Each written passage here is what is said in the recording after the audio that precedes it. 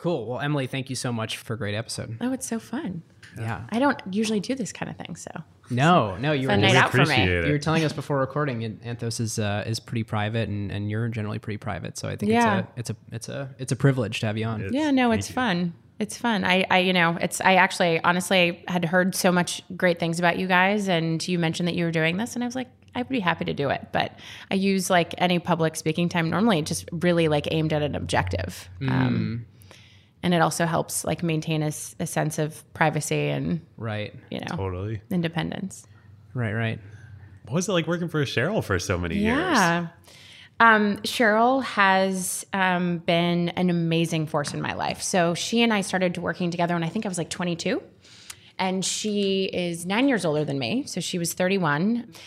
I had joined Google about a year before on AdWords. And I think at that point we were like 3 people in a corner office that no one was paying attention to. Meanwhile, scrambling because 9/11 had happened and we'd started, we're making up everything on the fly. What ads do we allow? What do we not allow? When she joined sort of at the very beginning of the AOL syndication discussion, which sounds so funny now, but AOL was much bigger than Google at the time. Yeah. And getting our AdWords ads onto AOL was a really big deal. She had just come off the treasury. She had spent some time at Google acting as external CFO at that point. But then when these conversations started picking up, she joined as our team leader. She was incredible. I don't have enough good things to say about her. She and I shared a cube and an office for a really long time. She was the most impactful mentor that I've had. She was willing to take bets on people. And she believed in meritocracy, and she believed in hands-on training. And she gave me the gift of being able to sit next to her and talk about whatever was rolling through our desks, whether I was putting together a PowerPoint presentation on something or something big was happening at the company that wasn't normally something that would land in my world, but she wanted to get me involved, help broaden my horizons. Every day, something pretty incredible would happen and that I would get exposure to because she was an incredibly generous person who believed in raising the next generation of leaders. And she did that for me. She did that for the group that sort of assembled under her. She reached out and ended up doing that at Google more broadly, and had developed an exceptional reputation by the time she left of being a phenomenal leader and people manager and someone who could both inspire but also operationalize like nobody else. Our team was incredibly tight, very effective, and always optimizing for Google, which is really fun too. I think the best employees are ones who can put the company over themselves and sometimes even sub-optimize for themselves. And she demonstrated that value to us. So I have such fond memories of those times learning from her, both as like a mentor and a friend. And I was devastated when she went to Facebook. Absolutely devastated. And it was actually a time that Google was having a little bit of a rough spot. We had, so it was like 2007, 2008. We had obviously the financial crisis. We had laid off some employees, and I had decided not to go join Facebook at that time because I felt so much part of the company DNA, and I felt like I had to help the company sort of get through this time, and my chapter wasn't done.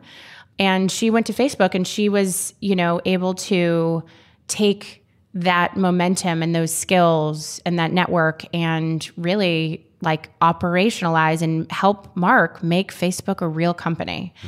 Certainly it's been a very, I think, challenging last several months for her. I also think honestly to be that successful, you have to, you can't, my dad used to say, you're either God or you're goddamn.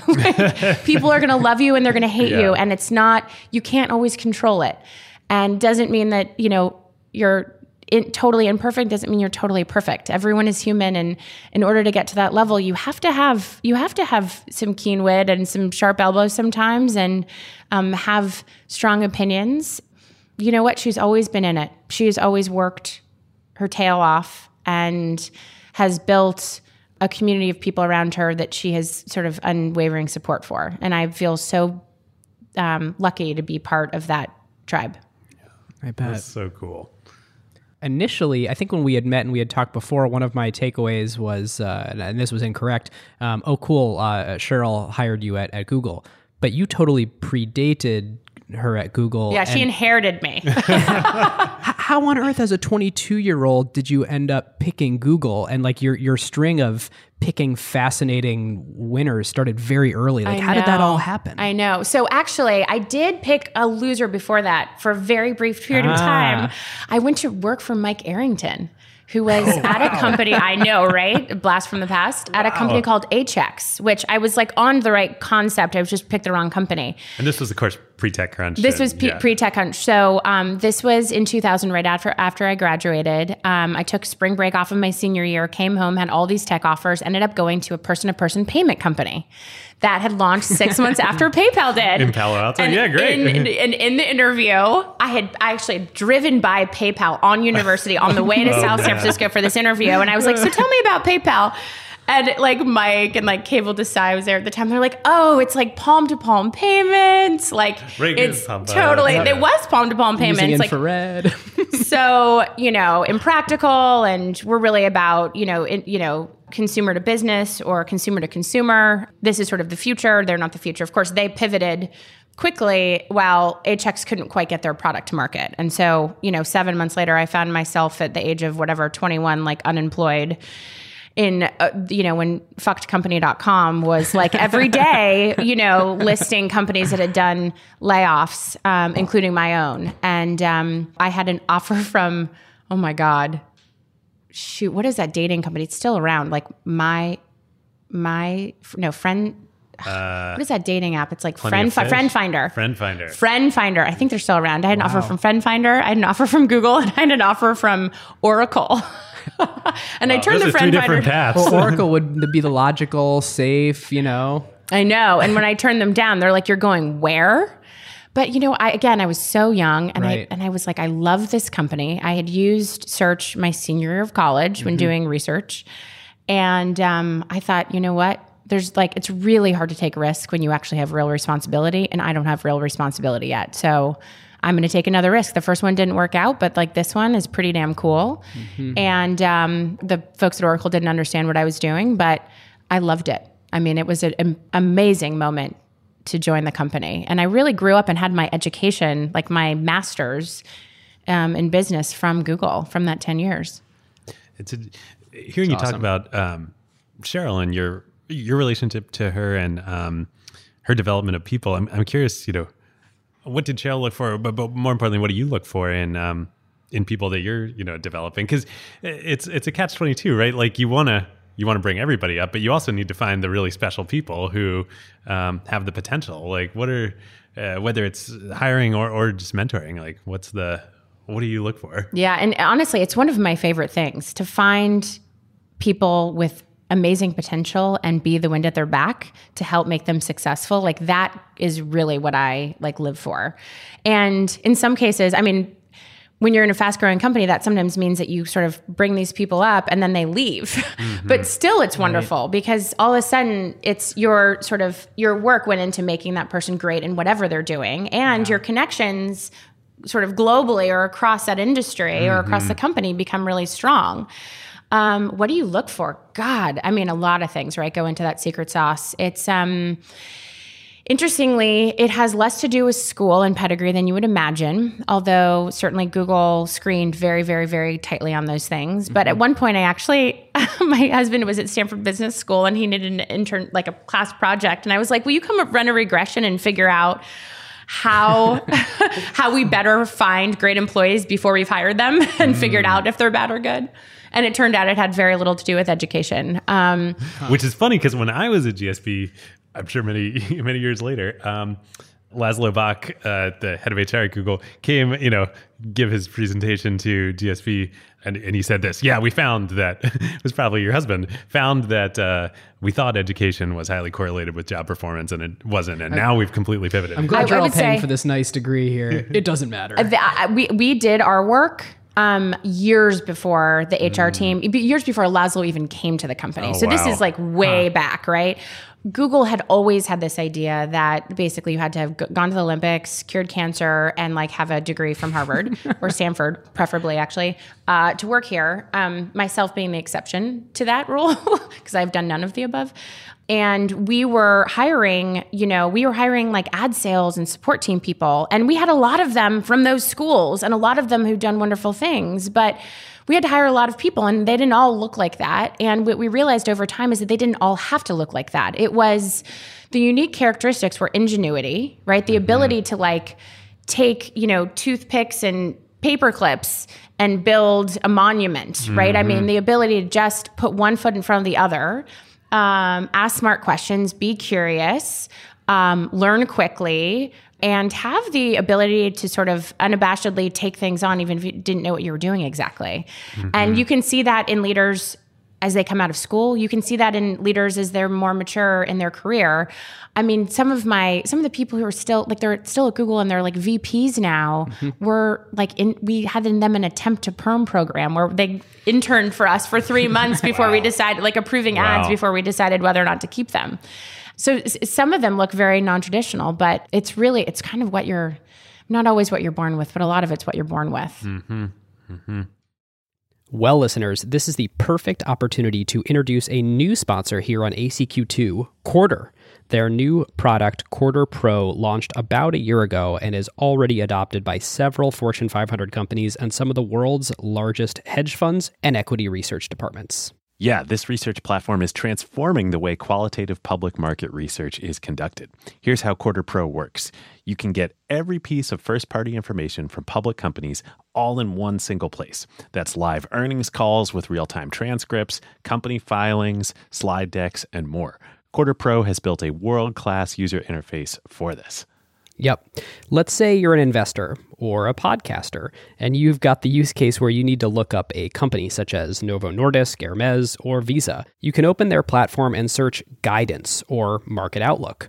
Quarter Pro then immediately identifies all instances where a company has historically mentioned and discussed these topics in all of their IR-related communications. Or here's another pretty crazy thing they've done that's difficult to get anywhere else.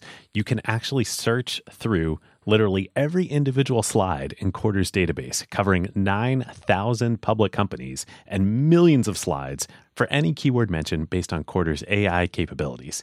This truly makes it easier than ever to conduct qualitative analysis of entire industry value chains and specific companies. So whether you're an equity research analyst, an asset manager, or an investor relations professional, this platform will help you increase your productivity through their live call, transcript components, AI-powered summaries, and a feature allowing you to visualize the entire timeline and changes of specific slides throughout quarters. Quarter also offers their database as an API solution. This enables other companies such as trading and research platforms, as well as AI and LLM companies to build custom solutions and integrate this database into their offerings or add functionality on top of the data.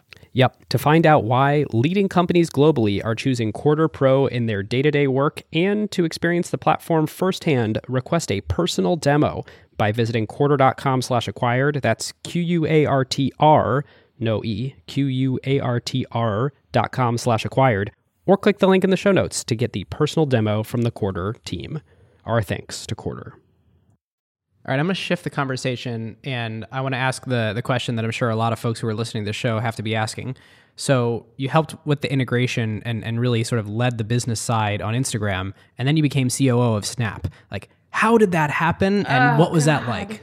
Oh, God. So I loved Instagram. I love Instagram. I love Kevin, the team. I have incredibly positive and fond feelings for them.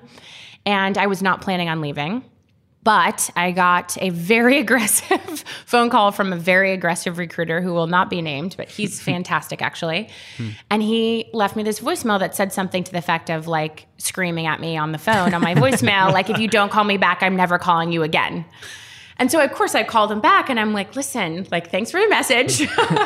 And the threat. And I really respect you, and I respect what you do, and I'm going to need your help in like 5 years. I don't need your help now. And he sort of needled his way in there just enough that by the time I said thanks but no thanks, actually he didn't even say the name Snapchat, but he gave me enough of information to figure out what it was. I hung up the phone, and my husband, I had said no, and I hung up the phone, and Brian, my husband, turned to me and he said, "What are you doing?" It's like, I'm like, "What are you talking about?" He's and how big was Snap at this point? 30 people. Okay. He said, "People who don't take risks work for people who take risks." And I was like, "Fuck you. I take." Do you know how many risks I've taken? Like, let's be clear. Like, I've That's the kind of thing only a spouse could say to another spouse. But in some ways he was right, because as I had sort of noted earlier about there are 2 points when people are really comfortable taking risk. And that's really when it's not much of a risk. One, when you're straight out of school and you have no mortgage and no kids and you don't have anyone depending on you. And then the other is like when you've made enough money that you can send those kids to college and you know that your family's going to eat and you can sort of achieve those basic life goals and you want to sort of have your finale or the thing that's sort of the dressing on the cake. But in the middle, that's hard. It's very hard. And I know this now on the other side, trying to recruit people who are in that middle. It's very hard. I mean, we had done really well. We had 2 kids. They were young. We were in a position where we could move them. But, there was some risk involved. And similarly, actually, to that I mentioned that app that Facebook had acquired to give us insight into how people were using their mobile apps. We also had information access to what was happening on Snap. And so purely from an Instagram perspective, I was curious. And so this was before any of these conversations had happened. I had someone on the team go look into how much of the user bases overlap, did the usage go up or down, if they were also on Instagram and vice versa. And it turned out that actually they were very helpful to each other, that people who are on Snapchat use Instagram more, people who are on Instagram more use Snapchat more. And it was that moment where I was like, God, they're onto something. Like this idea that the mobile phone can be and should be used to communicate in a much more human way than we're used to, right? I mean, Instagram's on one end where it's sort of like beautiful and being judged, right? It's kind of precious. And Snapchat's like very raw. And I love those moments when I'm, like sort of looking out at my landscape and like seeing like little really good sparks. And there was a really good spark there. So my husband said, "What are you doing? People know you're arrested." Then he said, "This is not a dress rehearsal.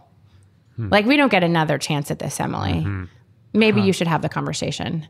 And I had the conversation, and like a week and a half later, I think I had signed. And I felt like I was cheating for that entire week and a half, and it was incredibly hard. I think for me, I mean, I wasn't trying to fix anything at all. I loved my job. I liked really the idea of being able to do something very similar, but without a big parent company, right? Because just in our journeys in life, you ask like, what can I do? What can I do? Can I like really put it together without that level of support? And I think the answer was yes. I'm sure as you know, as an investor now, and it's obvious probably to everyone listening to this show, it's a difference. Instagram going from $1 billion of value to $150 billion of value within a public company, that value gets realized by a very broad set of mutual funds, basically, versus a startup where it's the people that are building it. That's why the Valley works. Yes. But I will say that people are like, "Why? This is sexting. You're moving your family to LA to work at a sexting app?" I'm like, just wait. Just wait. Just wait, indeed. They have to have that reaction. It has to be a ridiculous thing. It's the same thing as Oracle to your Google move initially, or the same thing as all the Facebook people to why you wanted to go and, I don't know, throw your career away spending time on Instagram. It always seems like a toy. I mean, it always seems ridiculous. It always seems lewd or, that's where these things start. Yeah. There's some interesting shared DNA, at least at the investor level, between Instagram and Snapchat, specifically in Benchmark.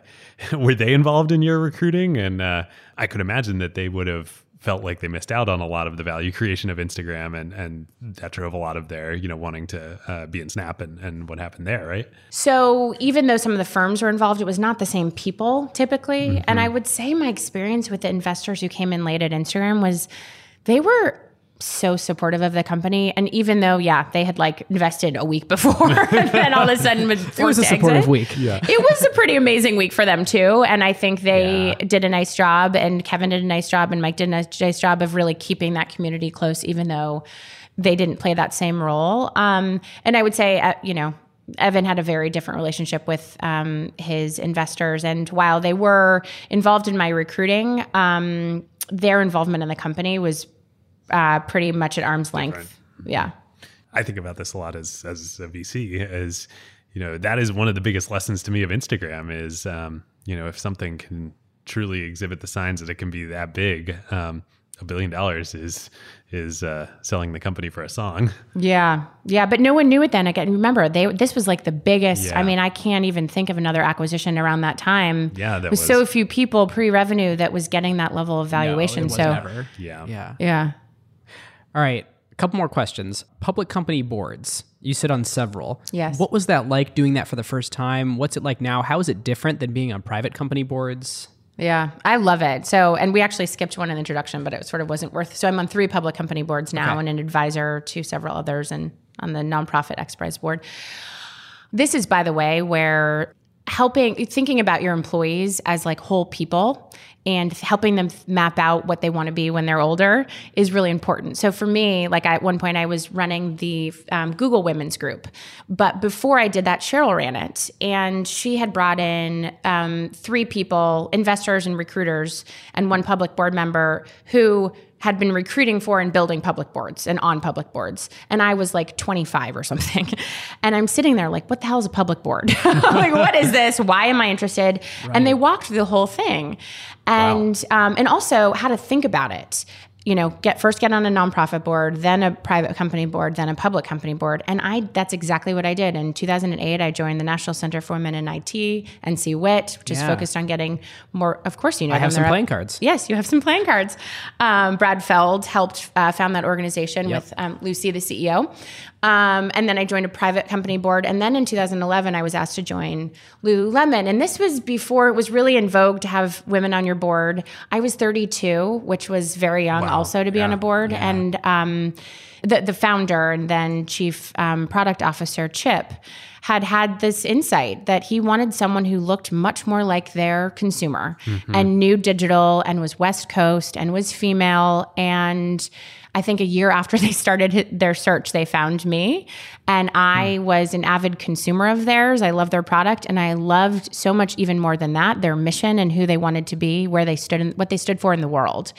And I, on that board, was greeted with such open arms. This group said, listen, you are young, you've never done this before, and we are not going to treat you like a second-class citizen. We are here to teach you and groom you and show you what it's like to do this. And that's exactly what they did. And it's been an awesome experience. I mean, it's nice that they pay you, but sometimes I think I would have just done it just for the experience, right? In the time I've been there, we've been through several CEOs. We went through the see-through pants issue. And the company is doing exceedingly well despite those things. And again, it really comes down to people and culture.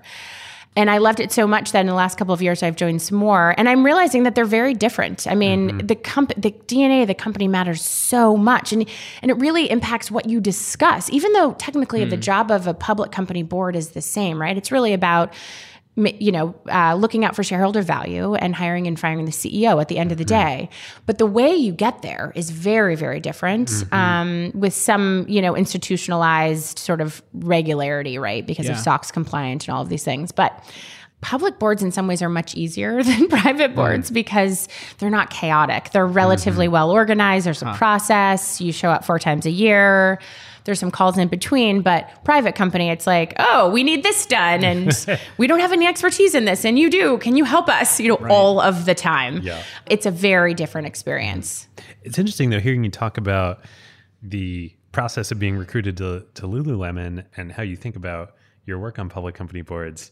I'm just contrasting that with like what I think of as most public company board members, which are, people at the Hoover Institute at maybe I'm thinking of Theranos, but at I'm not sure that one counts. But right, that is a bad example. But, never went public. But I'm thinking about the public company boards class at GSP, which I was so excited to take. And then so bored by? It was all about compliance, the whole thing. And I just couldn't believe it. I was so, turned off. I guess my question is, in practice, how do you make it about more than compliance, and how do you make it about what Chip, the Lululemon founder, wanted you to be, which is like a voice in the room of the customer and like actual, helping the business.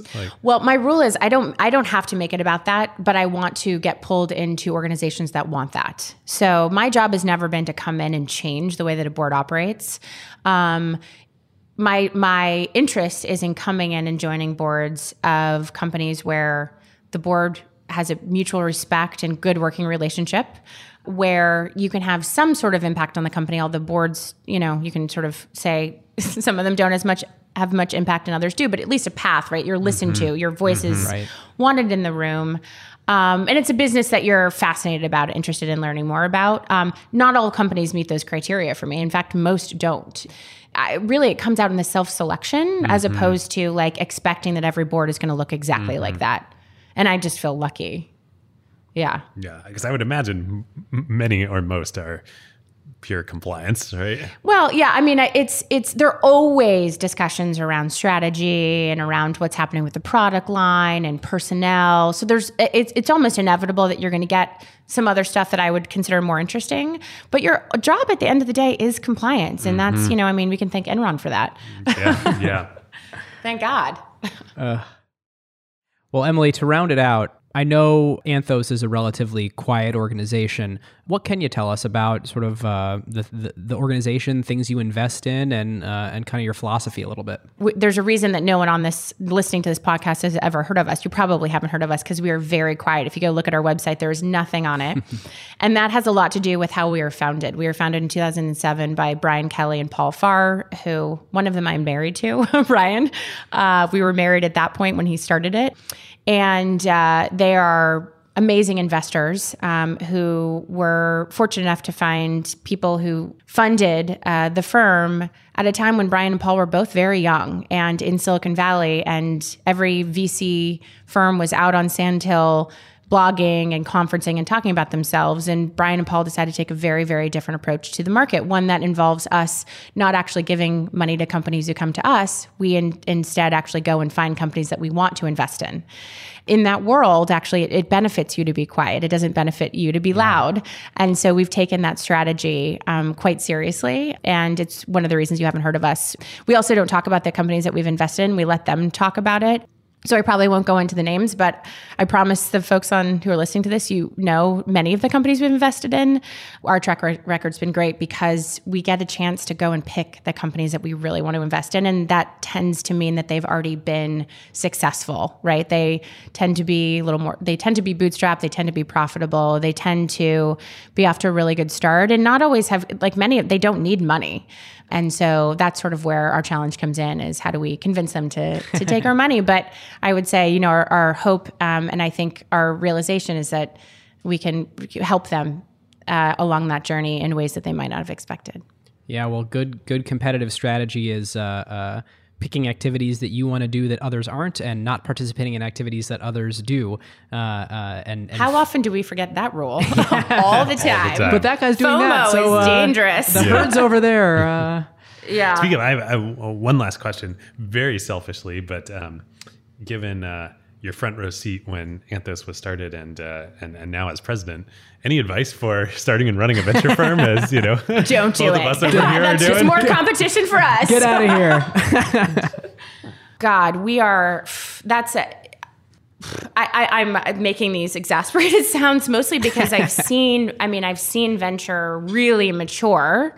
Right. I think John Doerr was like this amazing maverick back in the day who had this unbelievable product insight and was an unbelievable salesman and was able to join boards of companies and really, like to my point, be wind at their back and help them implement things like OKR strategies and really sound management principles to often, frankly, boy founders who really didn't know about that side of the world, human resources and large company management, but they knew how to build a product really well. I just as an outsider, even to VC, because I've only joined recently, what I've seen in the last several years in Silicon Valley and that ilk of investing is that we've, as an investment community, gotten so swept away in this myth of this beautiful young boy founder who's dropped out of college and given them so much control. And it's so deeply irresponsible. It is driven. These are platitudes and it's probably not fair, but it's there are a lot of dollar signs there. And we invest in teams that we believe in, and we believe that they make good choices, and we're here to like be sounding boards when they need it. So we don't fiddle a lot, but I wish that in some cases VCs did some more fiddling, because you know, a lot of the cultural challenges that we've had in the last several years as a community, I think really could have and should have been stopped or much earlier on by the adults in the room, and often the adults in the room are the board. And so I think in some ways we sort of let down our community of founders and people who work for them. So I think about that. You know, how do you invest in good people? How do you instill like values? How do you? I talk a lot about with the companies that we invest in about values and people and culture, because I think it's so important, and I want to know like, who are you and what do you really stand for, and how can, you know, scale comes through, by the way, cementing those things, institutionalizing the culture and the values, so that a lot of other people can execute on them and carry them around inside them. So, without sort of asking you, should I be doing this? Should exactly. I be doing that? I mean, I don't believe in this sort of command and control, like dictator, you know, telling everyone what to do. I want to invest in companies that have a leadership that is relatively low ego and invested in making this business stand with or without them. It's awesome. Yeah. Well, Emily, Amen. Yeah. thank you so much. Oh, I mean, so fun, you guys. Yeah. so thoughtful as sort of board member, investor, manager. I mean, all these things are a lot of these values you're talking about over the last episode and a half have been things a lot of people talk about, and I think you're somebody that's clearly done it a lot, time and time again, through your work and so many different roles. So it's the beauty of getting older, actually. Now I've seen it a bunch, but there is a bright side. Great. I would say also just kudos to you for like having the gumption and the vision to start this little podcast and take it to where it is pretty fun. Well, thanks. Thank you. It was one of those things that seemed pretty dumb at the time. So as most good ideas do. Yeah. It was fun. Awesome. Thanks, Emily. Cool.